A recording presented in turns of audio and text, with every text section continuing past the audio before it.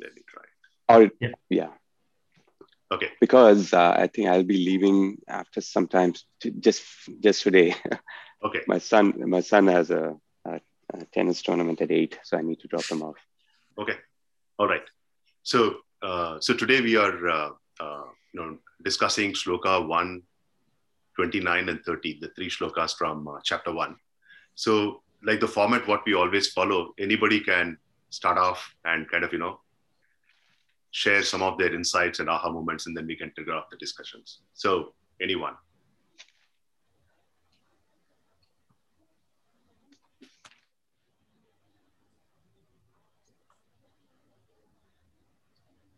Is there any significance to the fact that it starts with, the Gita starts with Dhritarashtra Uvacha? I mean, I'm just curious. I don't know if there is, but I'm just curious if there is.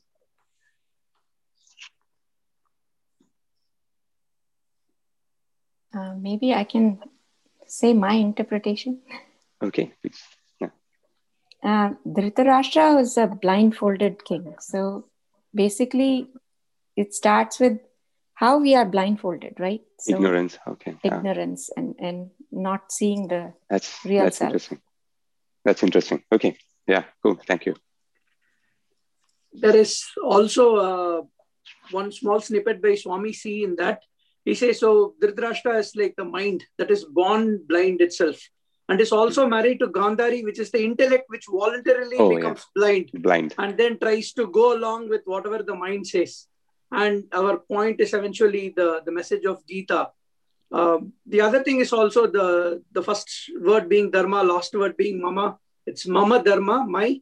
And since it's first person possessive, hence the message that it is not just like a theoretical thing, but it is practical for every one of us to take it and then live through it in our life and apply it for our practical life. Thank you. Thank you, Krishna. When I read that, I thought of you only, Krishna, too. Yes. We've discussed that so many times. Yep. It never gets boring. No. Krishna always gets to that mind, right? Whether it is Krishna 1 or Krishna 2.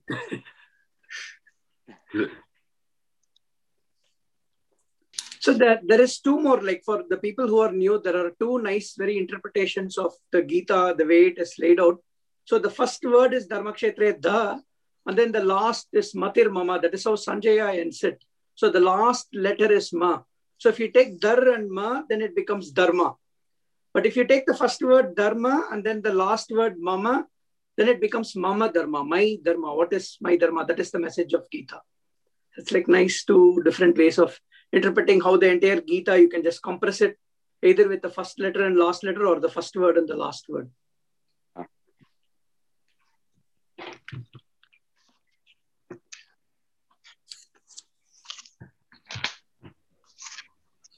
Hey, Rajesh. I was just wondering if you could also record those chantings, because I don't think so. I'll remember the way she chanted after some time. Okay. That will be helpful. We can repeat at home if we can. Sure. Thank you. Yeah, okay. So I had a question, actually, because is there a way of figuring out in the last, I think this last one, the second one, was it number 29? Let me find where it is. Actually in Shloka 30. So the break came in the middle of Hastat Vakchaiva. And is there a way of figuring out where break should come? Yeah, there is a way of figuring it out, and we have learned that, and she will, Preeti will teach us that particular thing in terms of where to break it, so that it's easier for us to break it into 2 parts. Today, she didn't want to get into the complications, so we just left it at that. Okay. So when you're saying it, the whole thing, you got to say it in a particular way. When you break it into, two half sentences, then you got to say it in a different way. There's a slight, Sanskrit rules, which we are also learning. So we'll do that. And of course, you got to plan when to breathe in between them. Absolutely. There are a lot of musicians in this group who can teach us that. No problem. Going back to the first shloka, Dhritarashtra, he's very doubtful of the outcome of that war, right? That's the very reason why he's even asking that question, that what's happening. He knows that Kauravas are like bigger in the army, but Krishna is on Pandava's side. So something related to, sometimes we know the outcome, yet we hope for the other alternative, even in our lives. Yeah. Very true. Actually, from what I read, this is done only on the 10th day of the war. So the war has already started. Initially, Dhritarashtra does not want to know anything. And Vedavyasa appears and says, I'll give you the power to see if you want to see the battle. And then Dhritarashtra says, no, I have lived all my life blind. I don't want to see this anymore. I will rather just face the consequences as it is. And hence Sanjaya gets all the vision and tirelessness to be able to see anything, hear anything, and then be able to fully remember and narrate it to Dhritarashtra. So 10 days Dhritarashtra just holds and then does not want to know anything about the war. But then he finally hears the news that Bhishma has fallen on the 10th day. And then he could not contain himself and then says, okay, now tell me everything what happened from the war. And then Sanjaya starts from the beginning. And there is a little bit of things that like the message that will be hidden in the way Sanjaya narrates and the way his empathy lies, kind of tending to push Dhritarashtra, hey, if anybody in this whole story, you are the only person who can stop the war. It is still not late. You can stop the war. And he will be pushing that message very slowly and constantly through his shlokas. So I had a question on that point, Krishna and others. See, to me, Vyasji wrote this, right? So what Sanjay is saying is essentially what Vyasji wants us to know. So it's not Sanjay saying, it is Vyasji saying, right? Yep. Okay. Yep. So then you could argue that, I mean, I'm sorry, but I'm just being too analytical about it. But then it is just that subtly Vyasji is trying to tell the audience that this is how it played out, and all that subtlety that Sanjay is passing on is just the poetic license he has to convey that to us, right? Yes. Okay. That's like one perfect interpretation to have. Yeah, but VP, it is considered as itihas. It is not a, I mean, we still argue about it, whether it's a fiction or a fact, but it is supposed that it comes in the category of itihas. So it did happen. He's just recollecting it as well. Well, I'm not debating whether it happened or not happened. I'm just saying what we are reading is essentially coming from Vyasji, who is telling us to do this. It depends, right? Whether it really happened or he's just telling it out as a fictional thing. So what you were saying was more indicating that it's a fiction. He can say whatever he wants, right? But that's not the case. And to extend that logic, it goes to the same thing about Bhagavad Gita too. Did really Krishna say it, or did Vedavyasa want us to think that this is the teaching? So that is where we go with the belief that this really happened and Krishna did preach us this thing, and Vedavyasa is the instrument who is giving us this whole itihas. But Vedavyasa is also an incarnation of Vishnu. Of Krishna. Yep. Yeah. So this is basically, written by Vedavyasa, I think. And everybody is like a movie character, and each character playing their role, and at the background written by somebody in the form of a story where there are different characters in the story who are doing certain roles and, playing certain parts in carrying the story forward. That is the way I see it. Yeah. Krishna, it's a great insight that you gave, that it's happened on 10th day. As in, he started reciting it on the 10th day. I never understood the reason for a past tense there.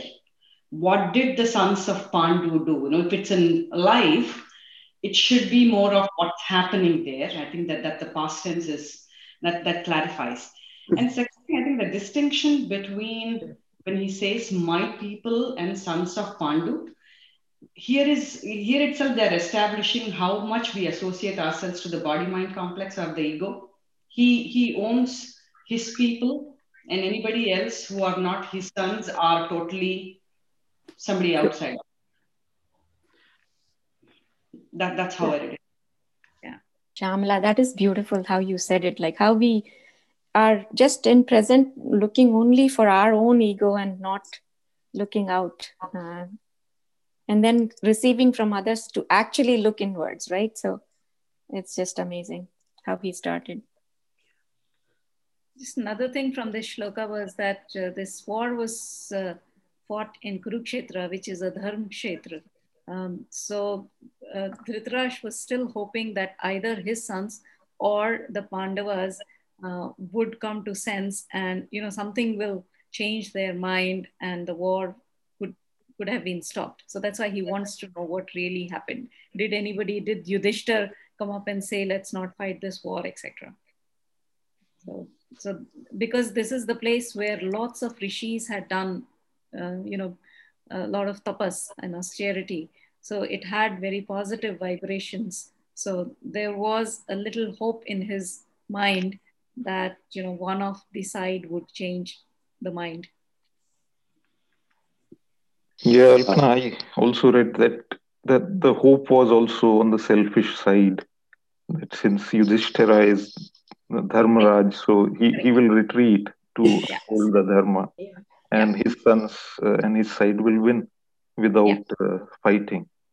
So I also read an interpretation that this is kind of showing the Tamoguna in Dhritarashtra. So he embodies that, his character embodies the Tamoguna. So. Actually, one of the things that, when I read this thing back, one of the things that really struck me was as to how, Dhritarashtra suddenly divided the entire world into two things, right? There was just one world. And maybe when, let's say, Krishna looked at it, maybe he did not see any difference. But maybe when Dhritarashtra saw it, he suddenly categorized, okay, my people and the rest of the world.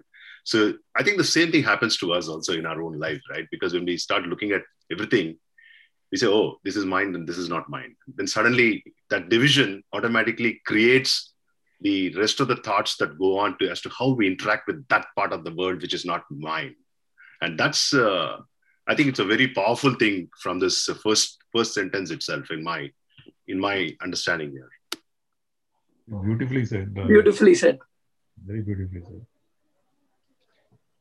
See, just to add to that, Rajesh, one other thing is there is a tinge of, so Dhritarashtra knows that this is wrong, right? I mean, so there is that underlying sense that he knows what is happening is wrong.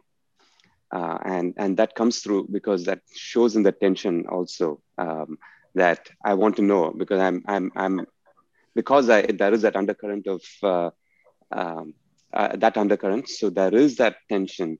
I'm curious to now know what's happening because it may not be good, right? So I think he has a sense that what might follow may not be good from looking at it from his perspective, that his sons may die or, there is that feeling. So in many ways, oftentimes we know when we do something that may not be in accordance with the universal values, we may know it even during the time.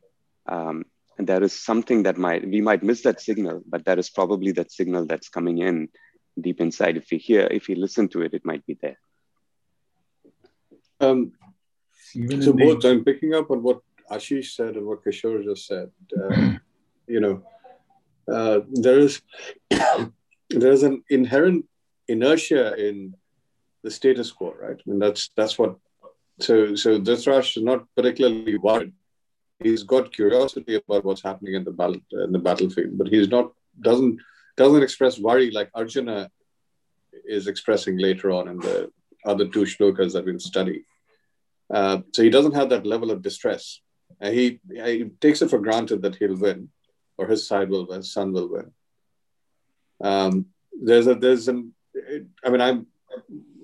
Maybe I'm reading too much into it, but there's an inertia in his thinking. Or is it helplessness? Could it be helplessness? Because his son is not going to listen to him. He knows that. No, but he doesn't express anywhere at least in this story, a will to stop it.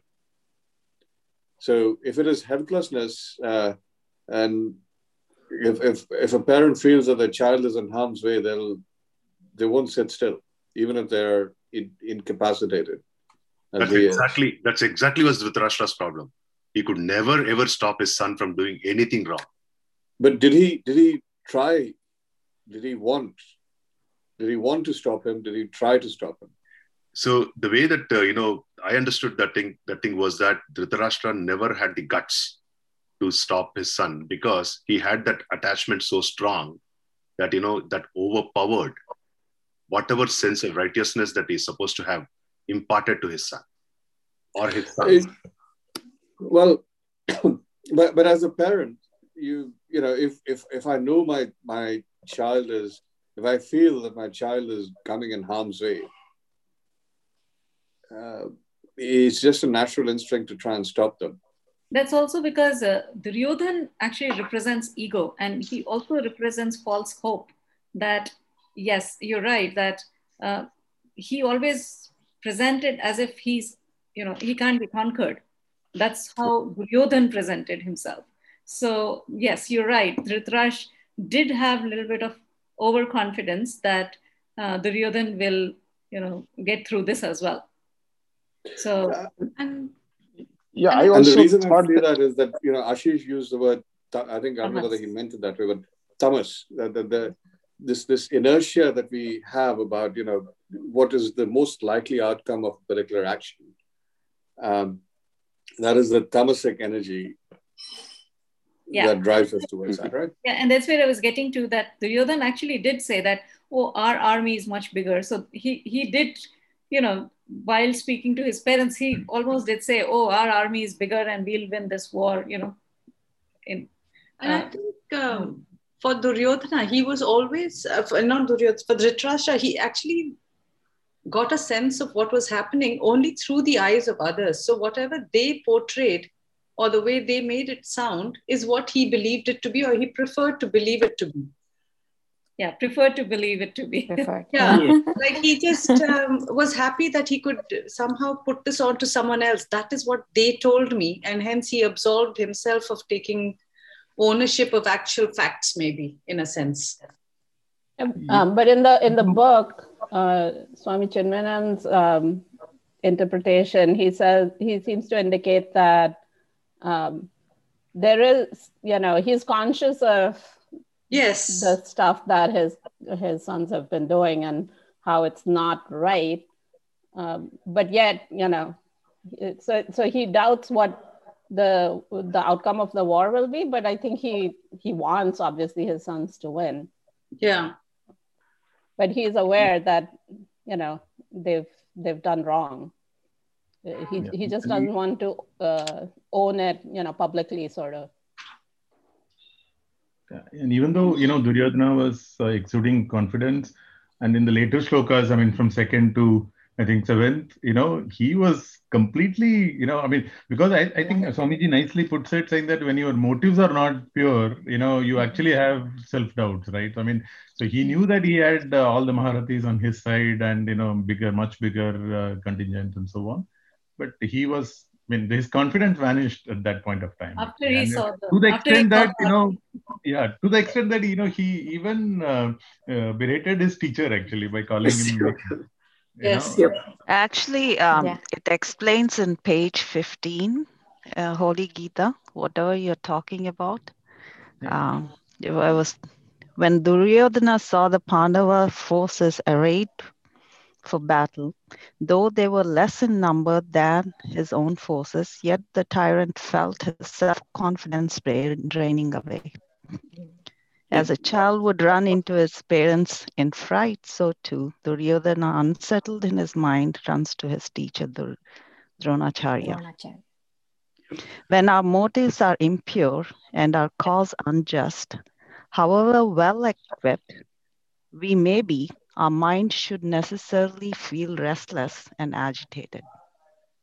It happens to all of us. But the question is, maybe it's a question that probably you'll have to think about it. Okay, how does one determine whether a motive is just or not just? That's the whole point, right? Yeah. Think about it. Think about it this way. It may be, the Mahabharata could be a story or whatever, and that's not what's the whole point about debate. The point is, how do we contextualize it in our own life? When we have to take a decision, how do we know whether we are doing something right, not right? What basis we determine that? I thought that was the greater good is the basis. And the intention, I would say, right? It is hard. Sorry, Vidya, I didn't mean to interrupt, but there are multiple voices, right? If you were to even listen, there are probably multiple voices. There's probably a voice that says, go ahead, do it. And then there's another voice that says, maybe not, right? So how do you know which is that voice that's from the intellect versus what is coming from the emotional mind, right? And to be able to distinguish between them and make the right choice. So this is happening in real time as well.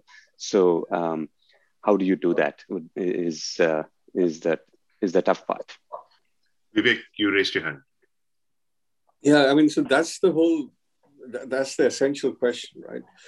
That it is about the frame of reference we work in at any given point in time. It's where free will, whether we have free will in the moment or not. So today, what I hold as right or wrong, or my assessment of what is success or failure, is quite different from what it was, a few years back. So that is where the spiritual learning kicks in. It's all about what we assess as right, wrong, or success, failure in that point in time. And that's where conflict arises as well.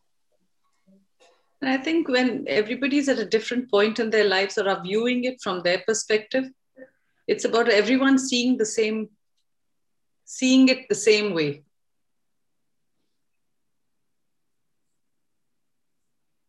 My perspective would be, it is a continuous improvement, right? So at one moment, you might be thinking this is the right thing, but when you go back to scriptures, you read, whether it's Gita or even a line of Ramayana or anything, you think for that moment or that day what you have to do, and you get insights. So the more you read the scriptures every day, you will get the insight to do the right thing. And that's the only way I have seen, at least in my experiences, that I'm able to move from what I thought that was right, but not really, to what is probably right. So it's a continuous journey and continuous improvement process.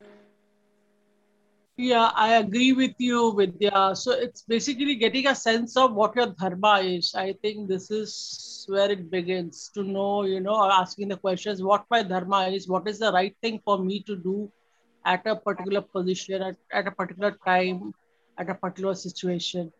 So that, I guess, what is the right thing to do. So I guess this whole book, this is how it begins, I guess, that the whole book teaches you, your dharma as to how you should act in a righteous manner. And I also wanted to add that to what Alpana said in the beginning, you have to have belief and you have to have faith. That Shraddha is so important to really get into, instead of just dissecting or analyzing. But that real Shraddha, the bhakti, needs to be there to even go steer from wrong to right path. So somebody can correct me, but in the Mahabharata, I think some lecture I was listening, maybe it was Sarvapriyanandaji, but he was saying that Duryodhana knew very well what is right and wrong, right? Yeah. He knew, but he at one point in one lecture, I heard that he said that, I know what is right, but I cannot make myself do it. And I know what is wrong, but I cannot stop myself from doing it. So that was very interesting to me, that sometimes we know what is dharma and what is adharma, still we are on the wrong path. So you have to have the right mind and the willingness to change when you know that you know what's right and what's wrong. Well said. Chitra, I saw you raise your hand. Yeah, I have some basic questions. I'm sorry. Maybe I might slow you guys down. So we're talking about the mind being Dhritarashtra and the ego being Duryodhana, right? And the ego is basically leading the mind, right? So the ego is dominating and it's not letting the mind take the right decision, supposedly.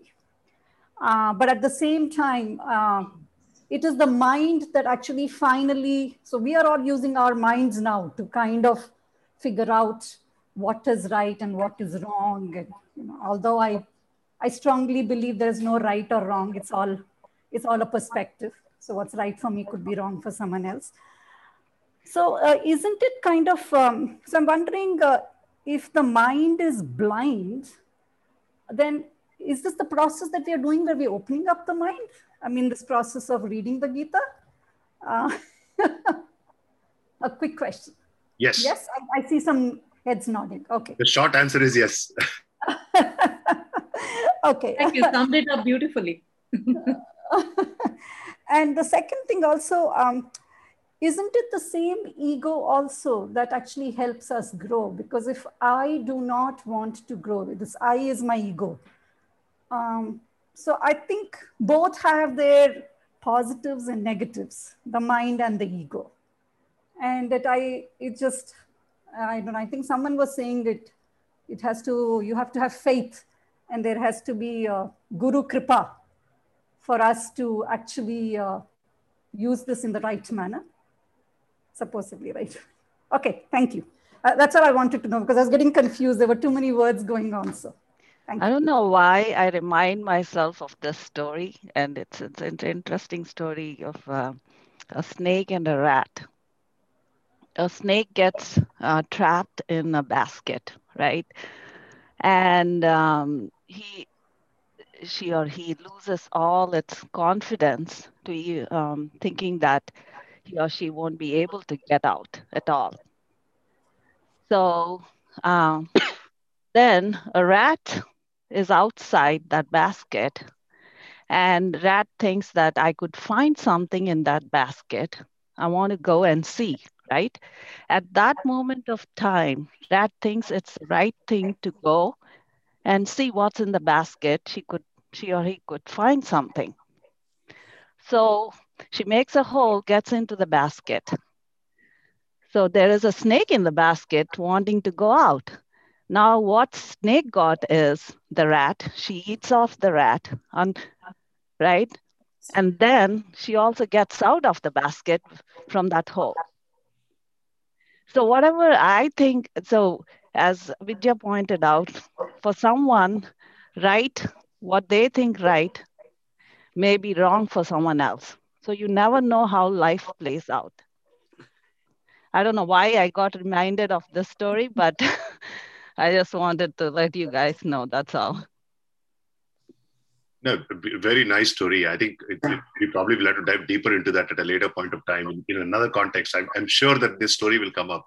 I see, Sri, you raised your hand.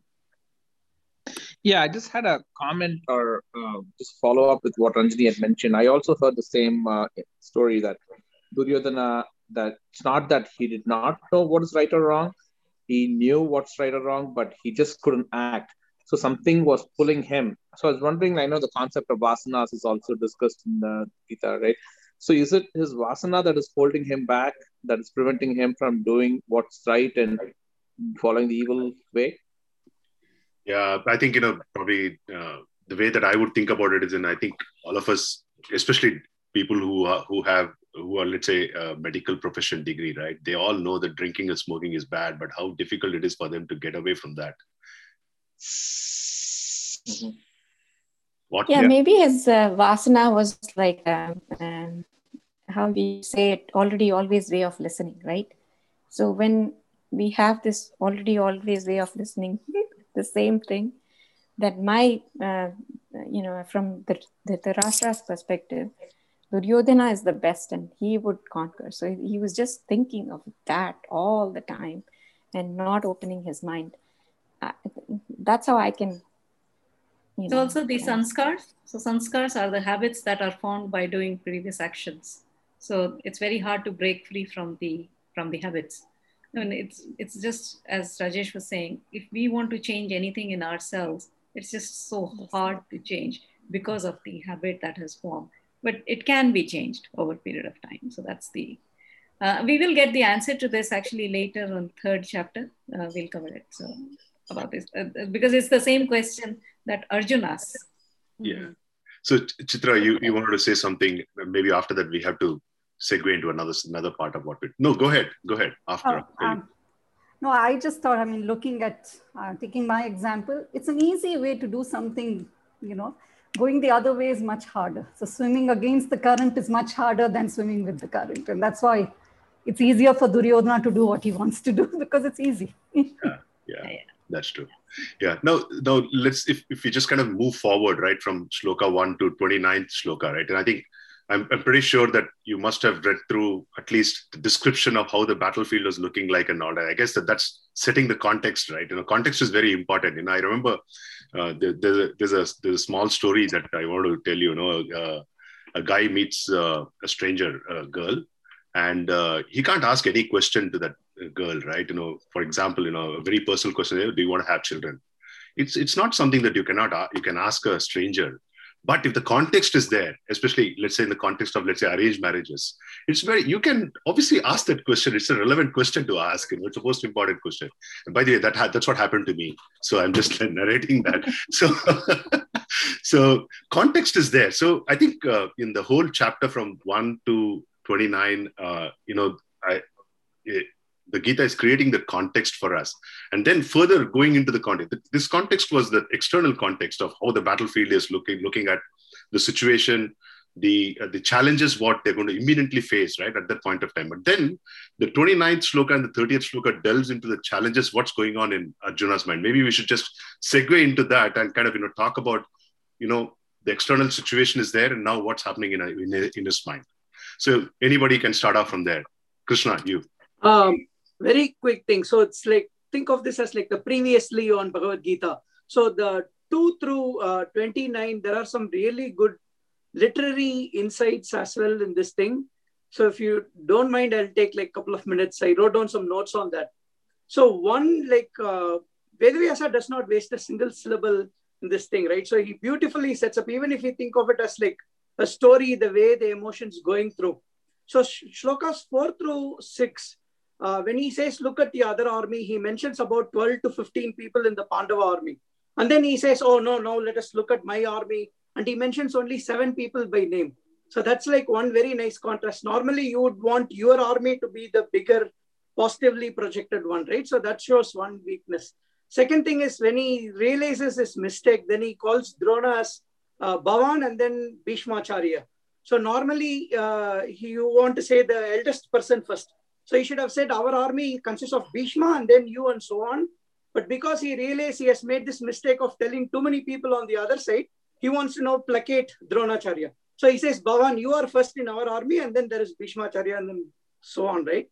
And then in the next shloka, he says, Madarte tyakta jivitaha. So he says, all these people you have all assembled to give life for me. So he's already assumed you have all come here to sacrifice for me, whereas Bhishma, Drona, Karna, they are all coming there only for each of their own dharma.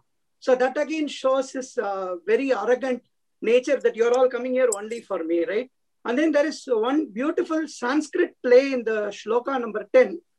He says aparyaptam and paryaptam.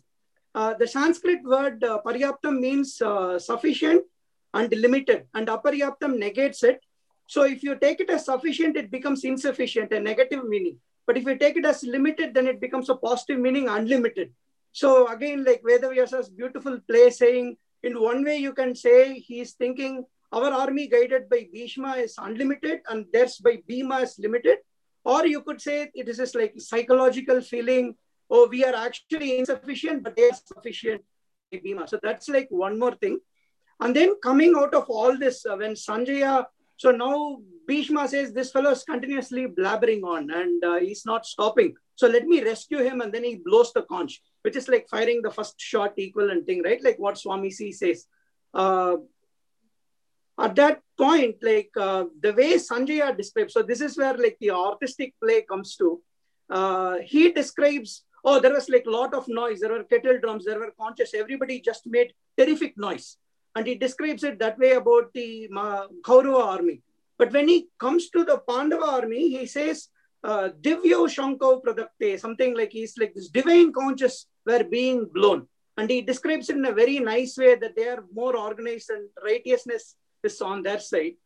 And one last thing, if you note, like, I know like the shlokas are like almost like watching paint dry, but the Swami C's interpretation is really beautiful there. He says the shloka, the conch name for every individual Pandava, right? And if you notice the conches for Yudhishthira, Nakula and Sahadeva, it is Ananta Vijaya, Shugosha and Mani Pushpaka. So the prognostication of the war is already foretold. Ananta Vijaya means unending victories. Shugosha means beautiful, loud chantings of good music, right? And Mani Pushpaka is garland of flowers. So he's already saying this is the end of the war. And that is like all hidden in this one shloka by the conch name, which if we normally read without Swami C's interpretation, we'll think, why is he just like, it's like a telephone directory listing 10 names.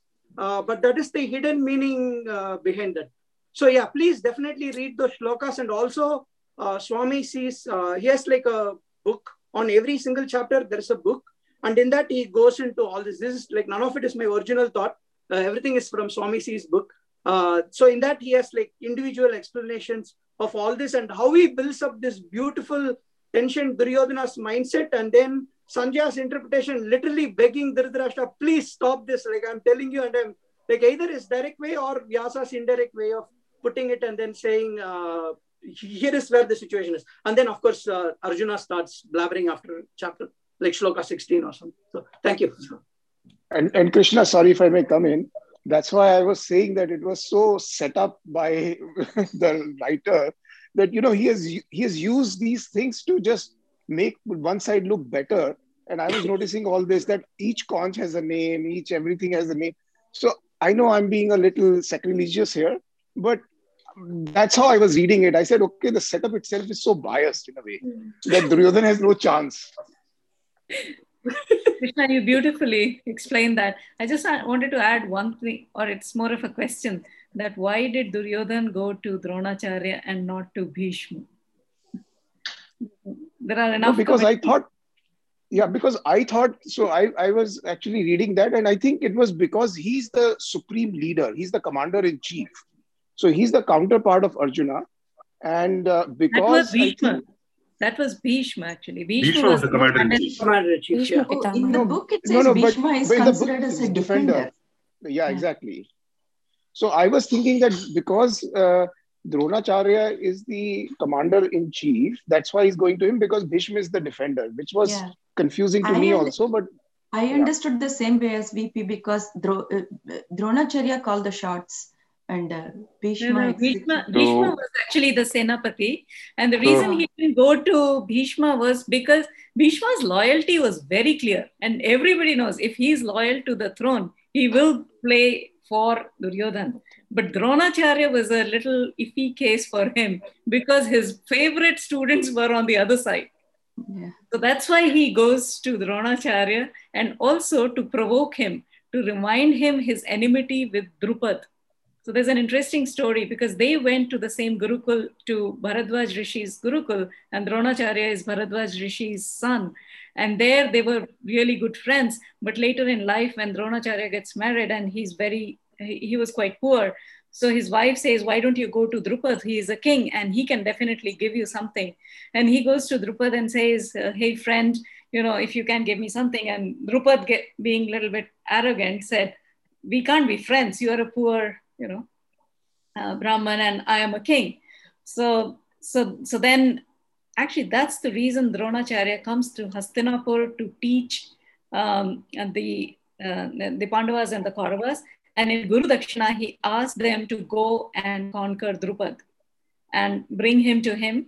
And that is when, his kingdom was divided. So he let go Drupad with half his kingdom, and half of the kingdom then belonged to Dronacharya. But Drupad was no less. He did yagna. He created a son, Drishtadyumna, who is actually to kill Dronacharya. But he sends the son to Dronacharya to learn archery. And Dronacharya was also, that way he was very good. He knew this guy is born to kill me, but yet teaches him archery.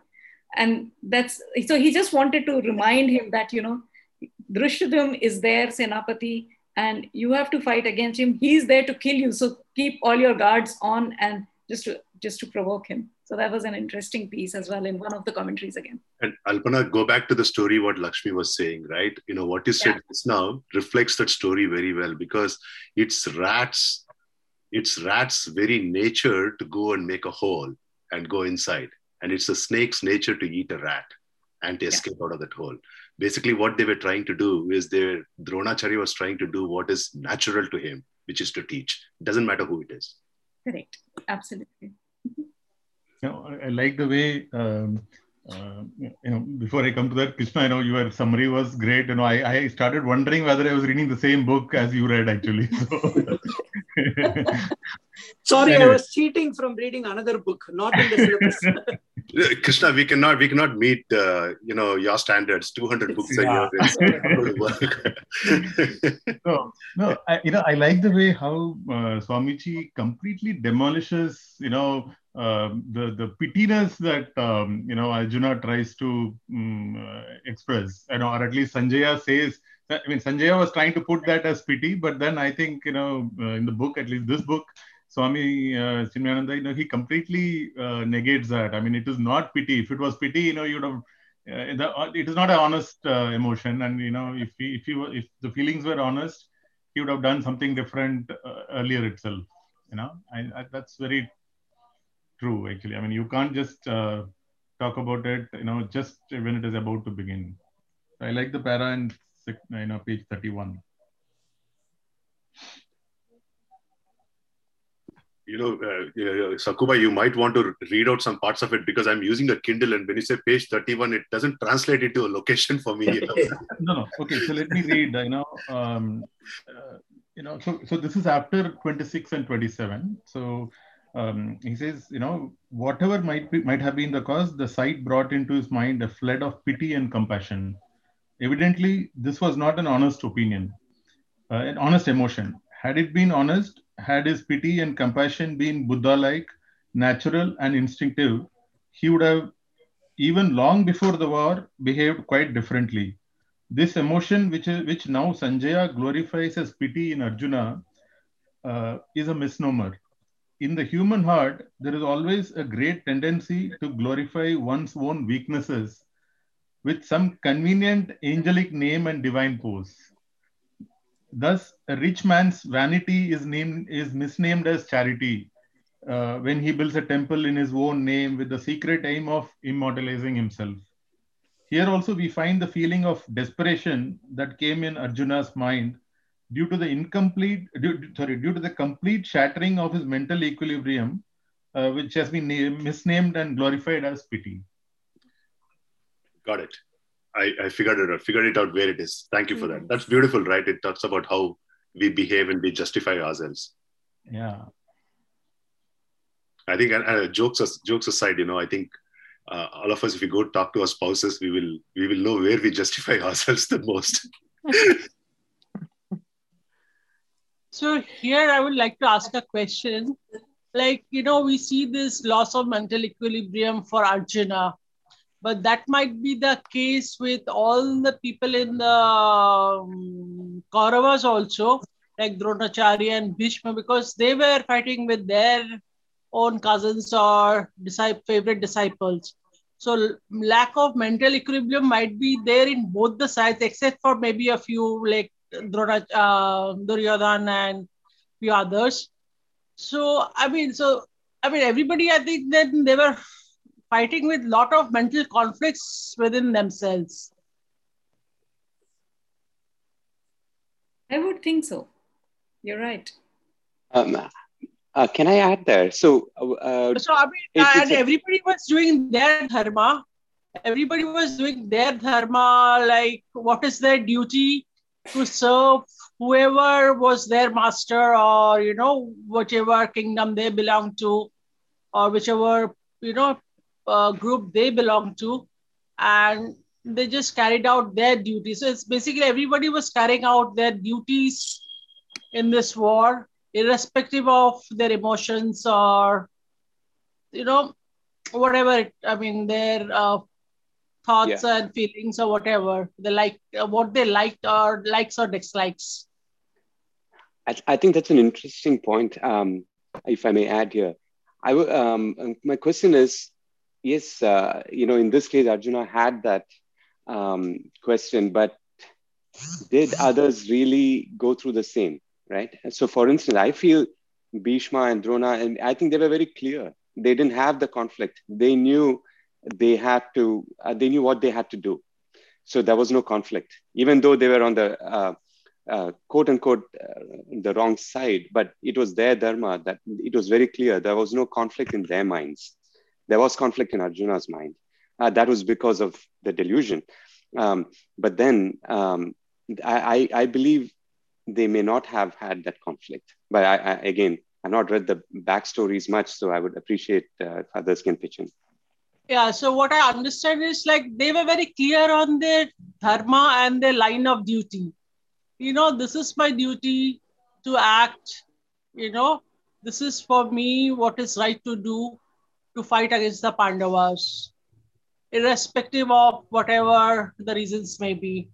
So they were just mere, just people who were performing the duties, respective duties. It's there's war between two countries, and one may be right from one perspective, other is right from their perspective, and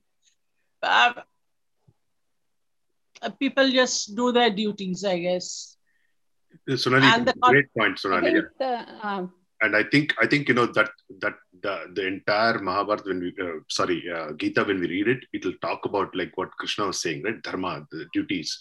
It talks about it entirely, the whole thing. So what I would suggest is we will park that, because we will tell that that's the only topic of this particular whole Gita that will go on. Because at the end of the day, what we will have to do we'll have to learn from this and figure out what is our duty, what is our dharma that we will have to do. So we'll park that part of that question for all the year to come through, and we will be learning that particular thing, that thing only. So why don't we just move on to the what has been happening in Arjuna's mind, the shloka 29 and 30th that we read, because I think it's important for us to mull over it, because we have to understand what's been happening when he sees something external, what has been happening to him internally, and how does it reflect.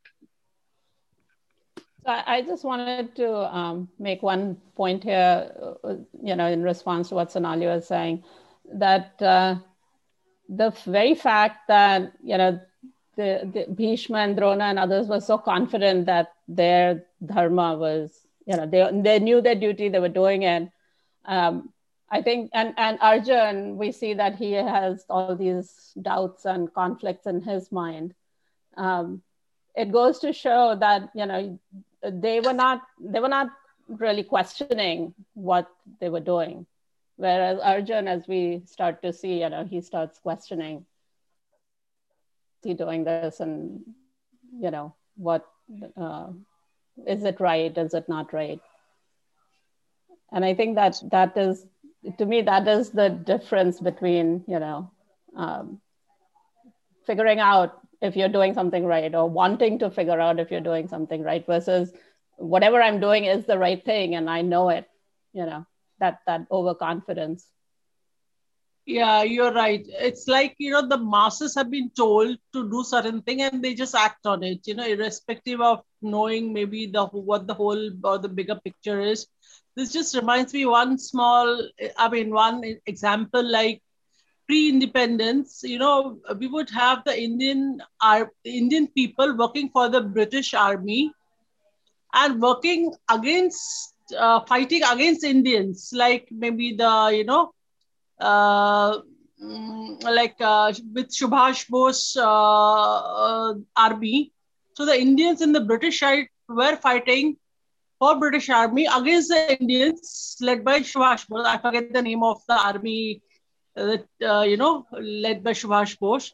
So, and once the Indians in the British Army realized that what they were doing was wrong, so that's when the mutiny started. The conflict started, and the British realized if they cannot hold the army in India, in the Indians in the British army, there is no way they can, govern the country. So they left, India, because that's when the conflict started.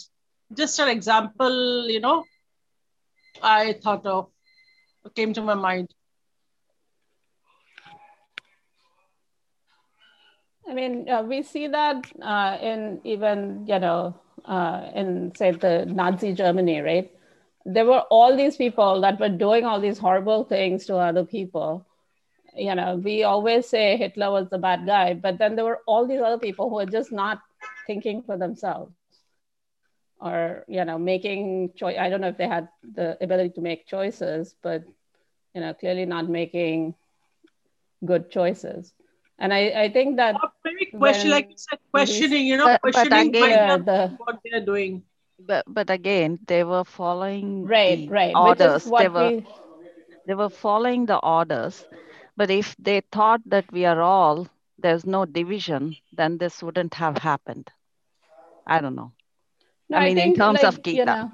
Like when we start to see Arjun's, his mental anguish, there's clearly a different way of thinking about the same situation. And not everybody is thinking that way, so there's something to be said about this individual who is thinking that, oh my gosh, what am I doing? Is it the right thing or not the right thing? At least questioning it and trying to understand for himself, like, why am I doing this? And that introspection, I think, is important. And we don't see that introspection with Duryodhan or with Dronacharya or, others on the Kaurava side, or at least they don't talk about it, right? So that's maybe, happening a lot of times in the corporate sector also, like your boss comes and tells you to do something which is not right, or maybe something wrong. And still, it is not right. I should not do it, but still you do it, just because it's your duty, because it's an order from your boss. I'm sure like many of us might have gone through such situation. But I think, when we talk about duty, we have to really define what duty means, right?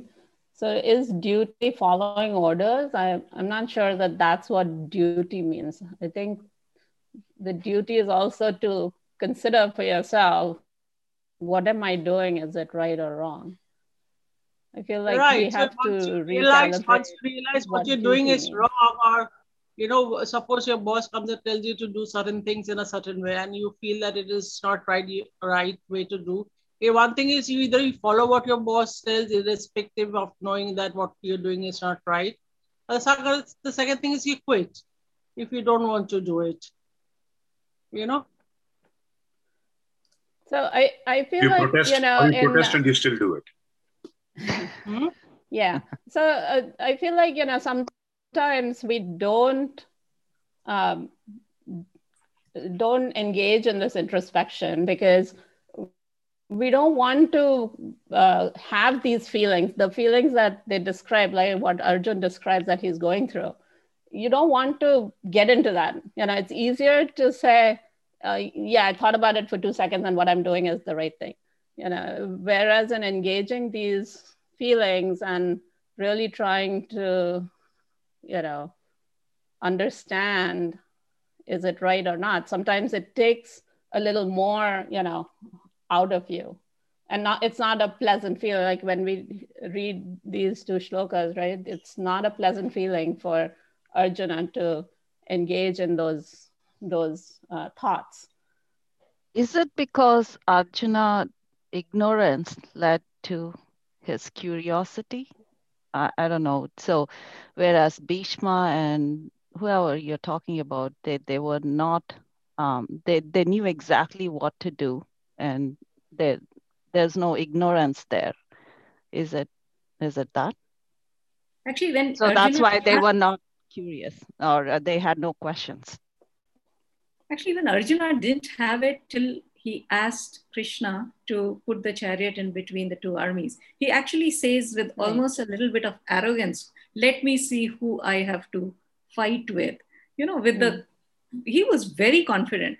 it was Krishna who strategically places the chariot in front of Bhishma and Drona, because what he probably perceived was somewhere in the middle of the war or later on, he will suddenly be overcome with, there are three reasons one is filled with when you're trying to kill your own either family or friend members.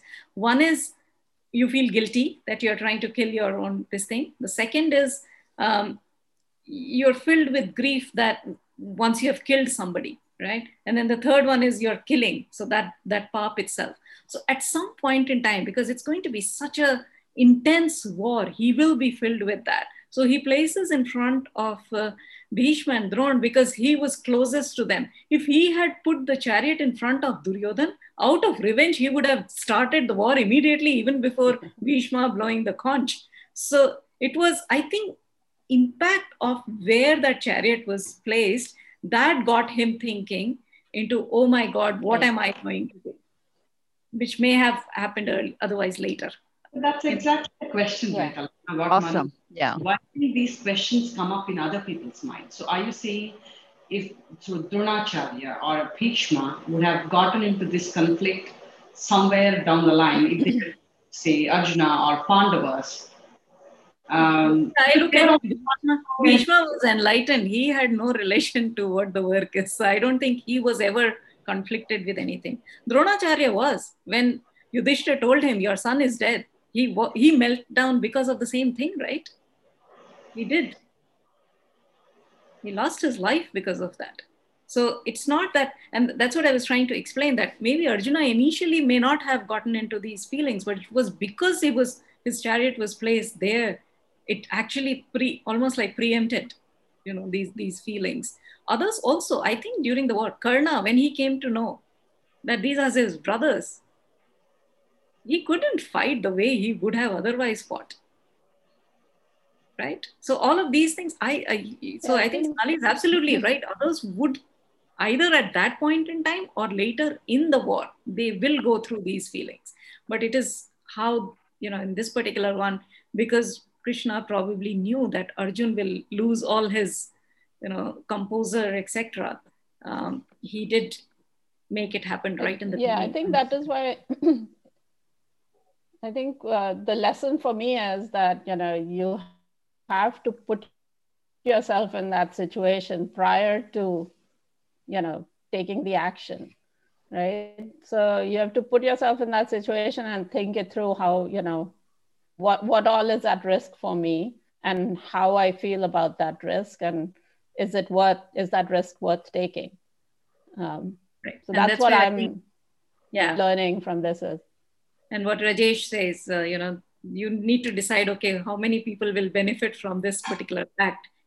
Even if it doesn't appear to be the right act, but it is benefiting, the climate change, etc., at a completely global level, then go ahead and do it. Yeah. Actually, Alpana, what you were saying about, where Krishna places that chariot, and what Manu, you were saying sometime back about, we have to know our duties and all that. I feel the insight that I kind of get is that, I think each one of us is unique, and each one of us is given a particular life situation by that entity who knows what do we need. For Arjuna, it was that maybe, dramatized thing that, okay, he drove the chariot, put them in front of Bhishma and Drona, and then created the situation. Maybe, that's all dramatization. But if you put that back into our own life, each one of us in a particular situation today, some conflict or the other that we might have. The point is, if we consider that as a conflict, then I think there's a problem. But if we start thinking to Manu, to your point, saying, okay, why is this coming to me? And why is it coming only to me at this point of time? Then I think the key opens up the lock for us to start inquiring. True. Very well. So, Rajesh, to take a segue from you and Alpana, what I read, it was very strategic on part of Sri Krishna to place the chariot where he actually placed it. And we can relate it to what happens in some of our lives also. So I don't know how much it is true, but they say that when Mahabharata was fought, Arjuna was 84 years old and Sri Krishna was somewhere around 87 or 86.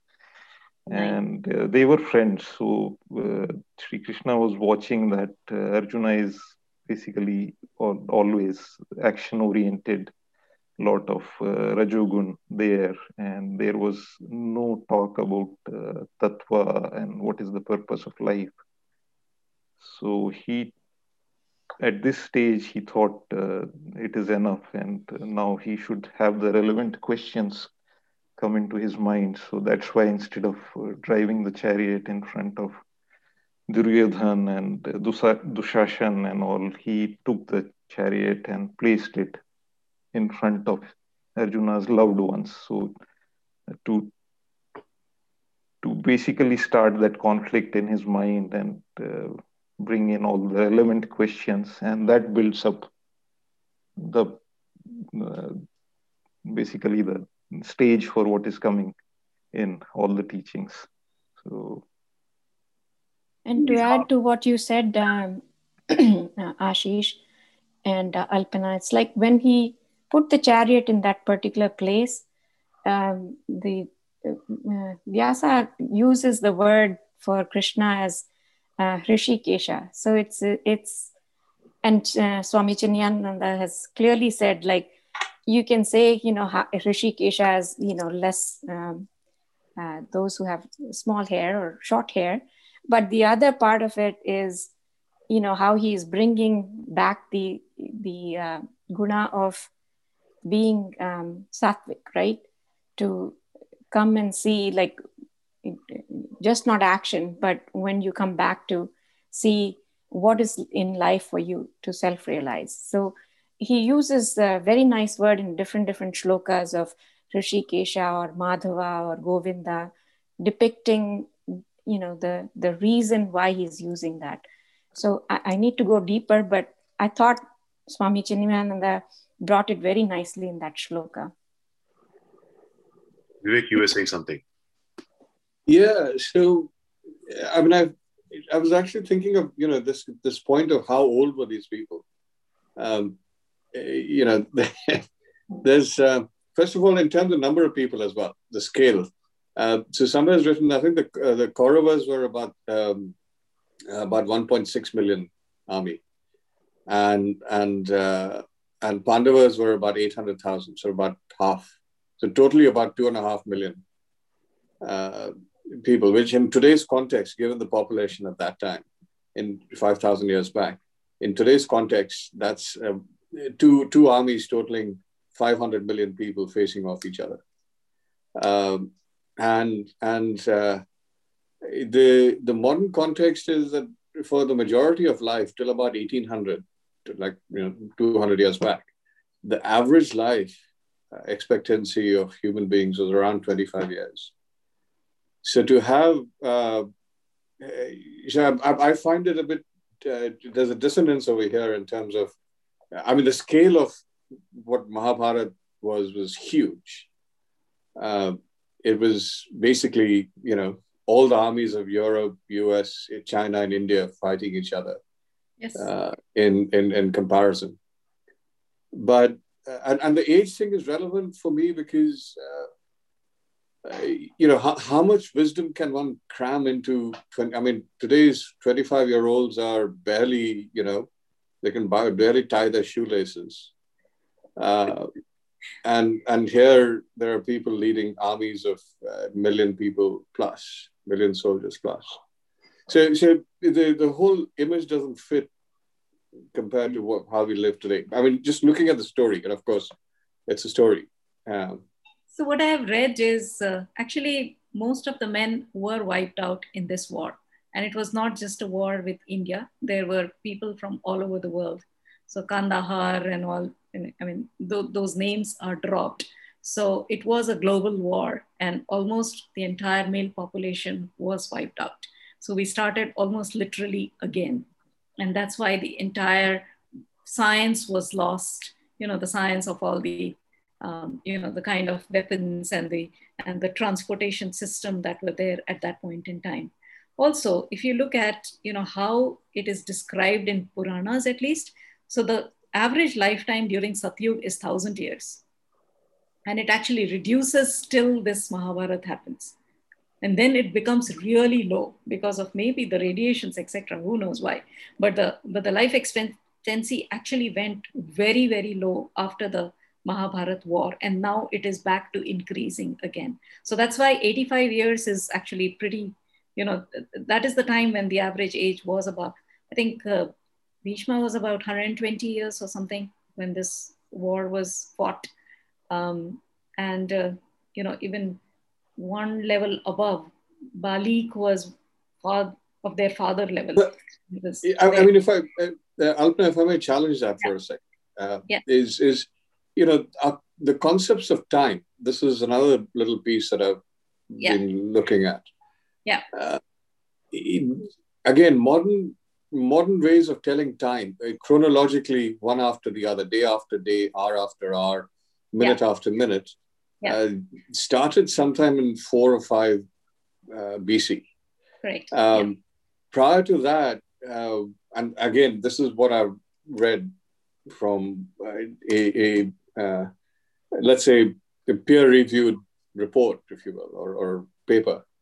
Before that, people used to refer to time in terms of seasons, in terms of, so the concept of year was not particularly well. You're right. So could it be? Yeah, it could be possible that maybe one season was 1 year. Yeah, I mean, 85 seasons is quite different from, and they would refer to in Itihas, first of all, it was, there was no printing press, so it was hand-me-down information. Yeah, but I had forwarded that video, right, where it picks up, because each of these, they actually look at some planet, some cosmic event. Right? Yeah. So it did pick it up. So even there, if you see, through that, they were measuring time. But yeah, I think there's no way to prove or disprove. Yes. I think,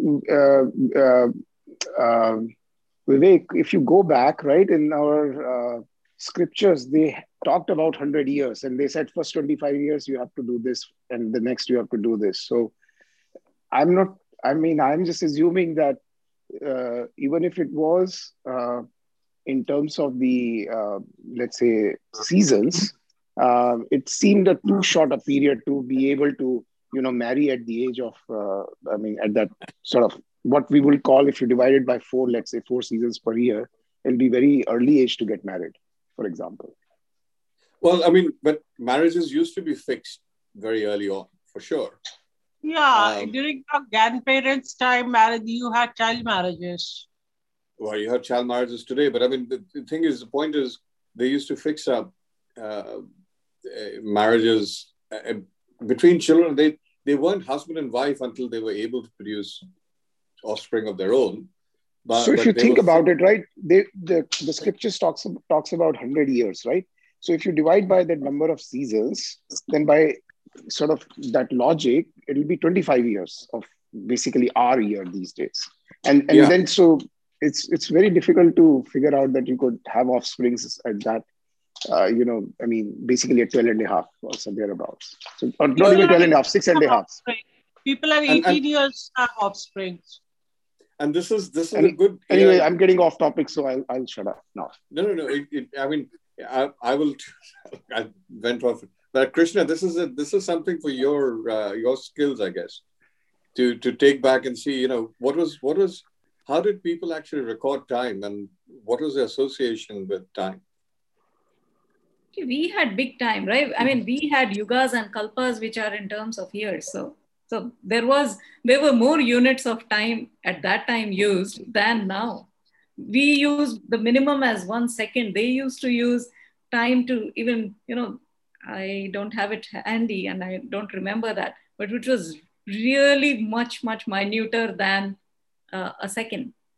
So the time, I think they were using something, but obviously not the year system that we use now. I think Ajay or VP Rajesh shared that, the time right from the blinking of an eye all the way to the eons in the group. So maybe if they can. Ajay had shared that, or not, we can repost it. It'll be good for the other people who have come in. Even if we assume that this is all a story, I think the first chapter sets a very good context for what is coming in, because I see there are three types of attachments mentioned in this chapter of attachments, or Dhritarashtra had that Tamoguni attachment. Duryodhana, for what we might say, he is a able leader. He's weighing in the forces on both the sides, actually, on his side and on Pandava's side. So he's doing the right thing, and he's all steeped in Rajogun. He wants to win the war. So that's his aim. So it's all his nature is attached in the Rajogun. And Arjuna, although he was a warrior, he also has a lot of Rajogun. But when Krishna places the chariot in between his loved ones, he gets seeped in, how can I kill my own? So he's getting into the Sattvagun kind of attachment. So in a way, it can also be interpreted as, okay, I won't kill mine, but bring yours, I'll kill them readily. That's well said. I think, we will have to pause here at this point of time. I know it's been a tumultuous discussion, I would say, using the same word what they use, tumulo bhavat, in the book. So